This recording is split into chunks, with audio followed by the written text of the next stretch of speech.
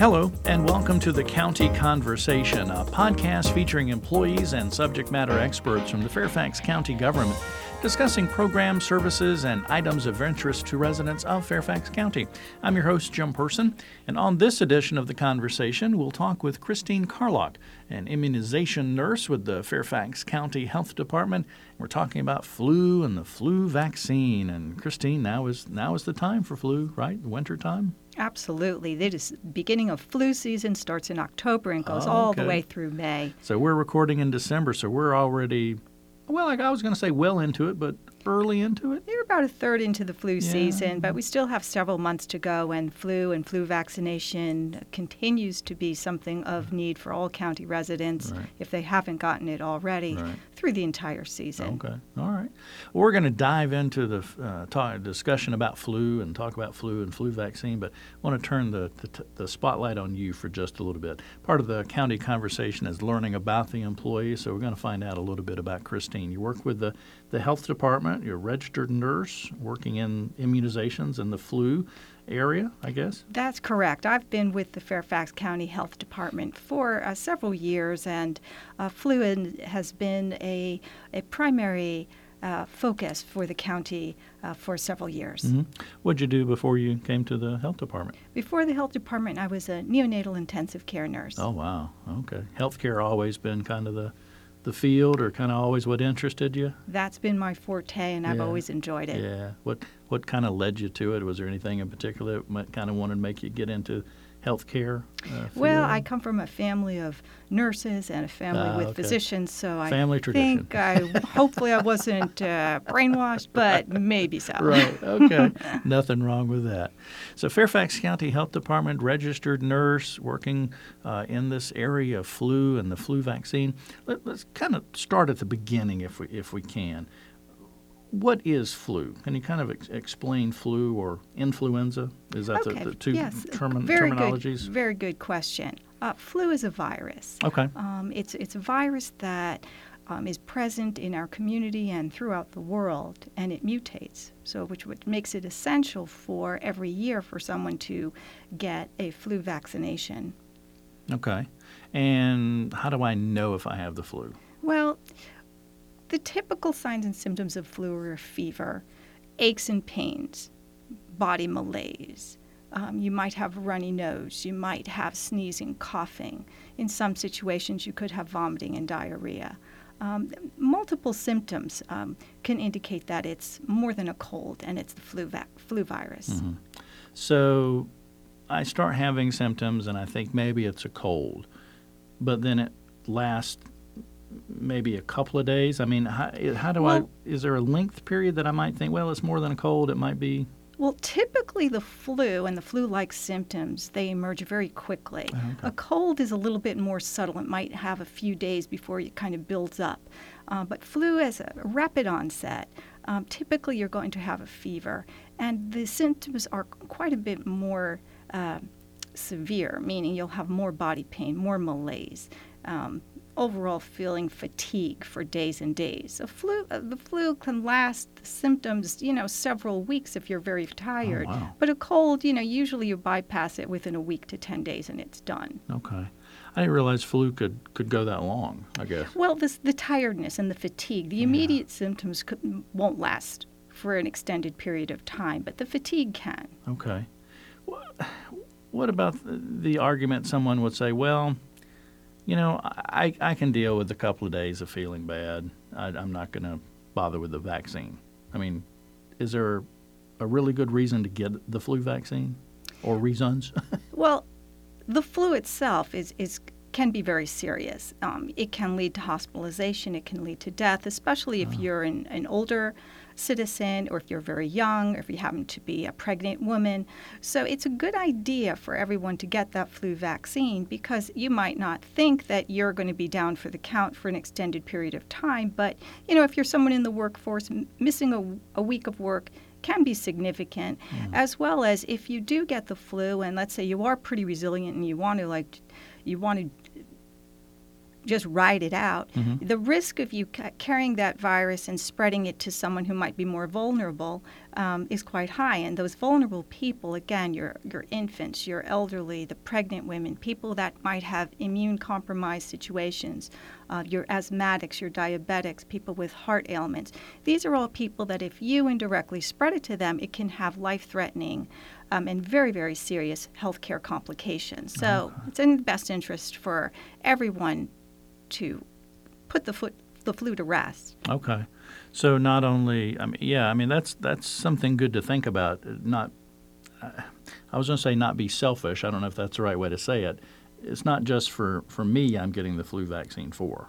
That's correct. There's a concept that's called community immunity or herd immunity, which means basically that the more people that are immunized, that reduces and actually puts a protection for that ailment so that other people that are vulnerable do not come down with that disease, meaning the flu in this situation.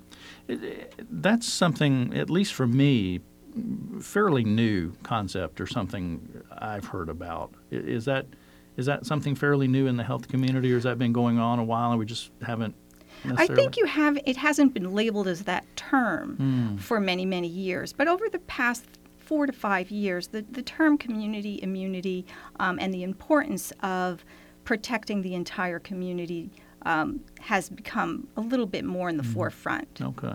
Meaning the healthcare providers have always been aware of this phenomenon. However, the private citizens really didn't hear about it. Yeah. It's always been there, and that's the whole concept of immunization and immunizing is to protect the entire population as best that they can by diverting a problem. Okay.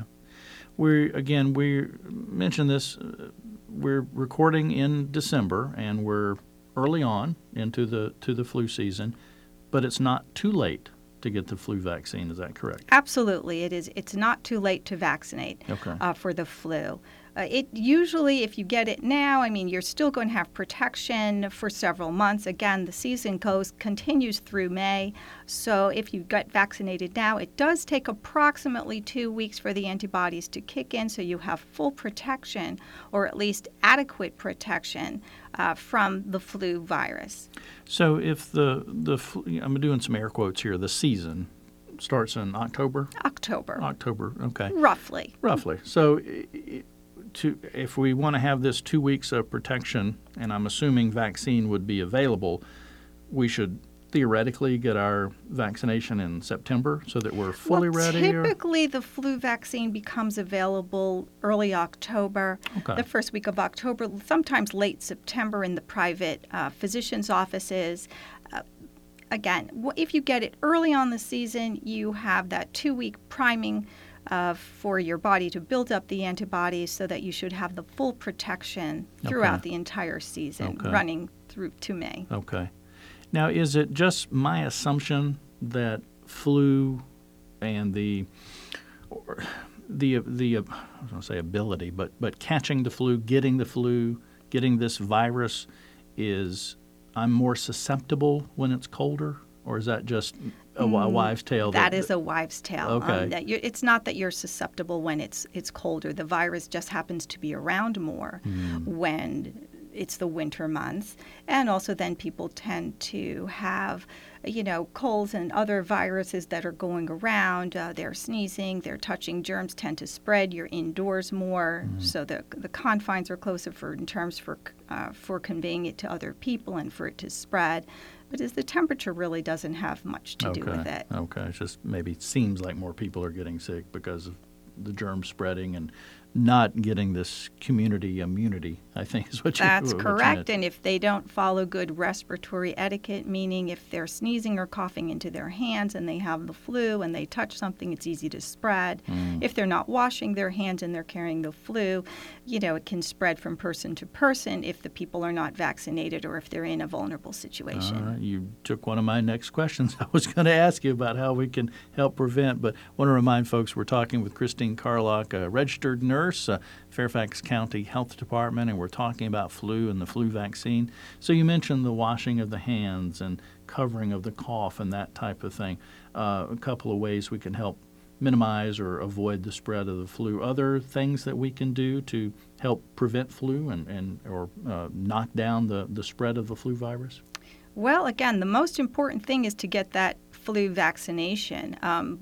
In addition to the flu vaccination, again, it's the respiratory etiquette, the hand washing, staying home if you're sick. It doesn't make any sense for a person who thinks they have a flu or if they're ill to go into the workplace or to send a child to school so they can spread it to other people in their community.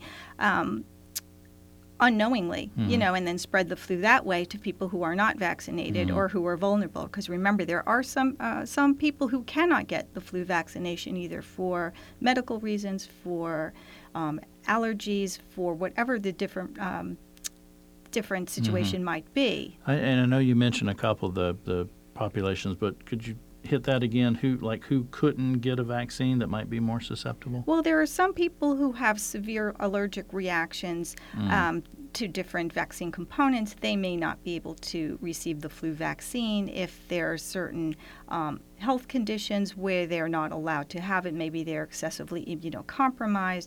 Those type of people will not be able to receive the vaccine. It's always best then for those situations for them to consult with their healthcare provider. Right. Now, no, this is a tricky situation because a lot of people, when we say, stay home from work when you're sick, a lot of folks will say, well, I don't have leave that I can take, or, I'm on an hourly salary. If I don't go to work, I don't get paid, and, I need the money, that type of thing. That's a tough argument, tough situation to be in. I sympathize with that type of a situation. I'm well aware that, there are some situations where people do feel that the job has to come first. However, I think it's always essential for you to put yourself and your health first as well. Because if you do go into a work environment or if you are sick, and you're not going to be productive regardless, and you are going to get other employees sick potentially, which is going to cause a problem for the employer, for the school situation, or for whatever it might be. Wider spread problem. Wider spread, wider loss of work, wider loss of potential income, and also productivity in the workplace as well. Good points. You mentioned washing the hands, and I know over the past several years there's been a lot of viruses, illnesses, things that come up, and it always seems the health department, one of the first things that a recommendation is to wash hands. It sounds so simple, but it's so important. It's extremely important to wash your hands. Remember, if you have any kind of bacteria or virus or germ on your hands and you rub your eyes, you rub your nose, or you touch your mouth, let's say you're eating something, then the virus or the bacteria has a portal of entry into your body, and you can get sick. And you can spread it to other people if you touch the doorknobs and things like that. So it's a good way to at least contain or eliminate a problem. Right. How often should I wash my hands without feeling like I'm a germaphobe? Okay, good question. All right. Anytime that you're going to be touching anything icky, Right. mucus, Okay.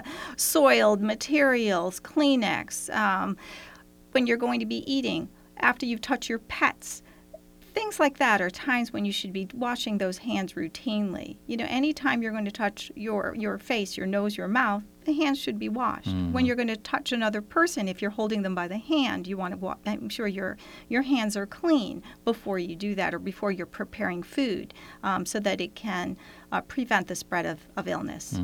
Listeners can't see it, but twice I've almost reached up with my hand to touch my cheek or my mouth. I'm like, whoop, stop. Don't do that. It's very common. Yeah. It's very common. So what about like the hand sanitizer stuff, like maybe little bottles of the sanitizer if I can't go to the bathroom and wash my hands right now? Okay, running water is always best for hand washing. I mean, if there's not visible soilage, a hand sanitizer is fine to use. However, remember, as soon as you can, after you use that product, if running water becomes available, washing your hands with soap and water is far more effective. And this may sound really dumb, especially for folks my age that think they know how to properly wash their hands, but there is a proper way the health department describes to wash your hands. A certain amount of time, and don't forget, like under the fingernails, those type of things. Sounds simple, but I think it's worth repeating or worth saying. That's right. Soap and water. With soap and water, building up a lather to the hands, rubbing them for the friction, 20 to 30 seconds of a good thorough under the nail up to the wrist. If you can remove jewelry, that's advised to get underneath where germs could be harboring. Interesting. Hadn't thought about that. Yeah, underneath your fingernails, underneath your jewelry, and good hand washing. Yeah, interesting. We're talking with Christine Carlock, a registered nurse with the Fairfax County Health Department, and we're talking about flu as we're in that flu season. Again, started back in October, running through May, and so plenty of time if you haven't gotten your vaccine yet to do so. Where can folks get the flu vaccine if they haven't yet done it?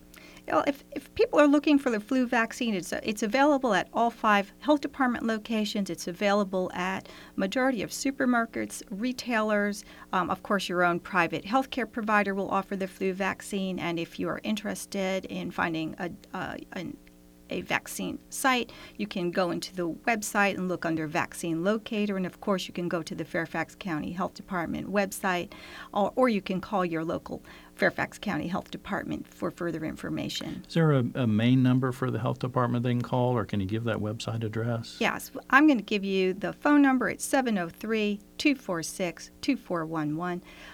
The web address is www.fairfaxcounty.gov/health department/flu. There are contact information, phone numbers, and locations that you can all check for availability for flu vaccine. Right. It's there. It's for you. It's for our citizens. Please consider getting that flu shot. It's very important. Right. And it's I'm a wimp, and it's very quick, and it's really not painful. I mean, I could tell it was there. A little pinch, yeah, maybe, little but pinch, it's really it shouldn't be well, trust painful. me, I'm a wimp. I'm a wimp. I mean, and for me, it was fine. So, I have a very low pain tolerance. So, about out of time, Christine. We've talked a lot about flu vaccine, symptoms, problems, how to avoid it, those type of things. But is there something I haven't asked, something that you want to make sure we cover before we wrap up our conversation today when we're talking about flu? Well, again, the flu is a contagious disease that can be prevented. If some people are more prone to complications, to hospitalizations, so it's in the best interest of all our citizens, for as many people as possible, to get that flu vaccine to protect the community and then adhere to the concept of community immunity. And this way we'll have a very healthy group of citizens. That sounds good. And I like that, community immunity. So not only help yourself, but help everybody else as well. So exactly. I like that. We're all in it together. That's right. That's true. Christine, thanks for being with us on the County Conversation. Thank you for having me. Absolutely. I appreciate your time. Absolutely. Yours too. Christine Carlock, a registered nurse with the Fairfax County Health Department, with us today to talk about the flu and the flu vaccine, and not only the importance of getting your flu shot for you, but also your family, friends, and neighbors for that community immunity. I like that. Again, for more information, you can call 703-246-2411. That's the main number with the health department.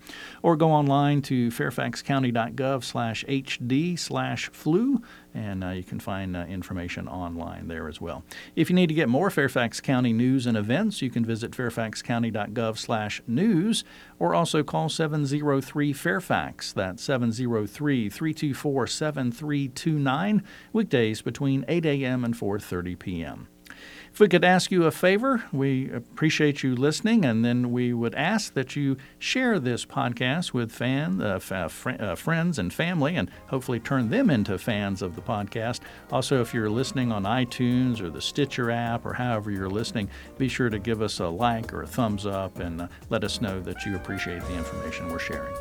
The County Conversation is produced by the Fairfax County, Virginia government. Thanks again for listening.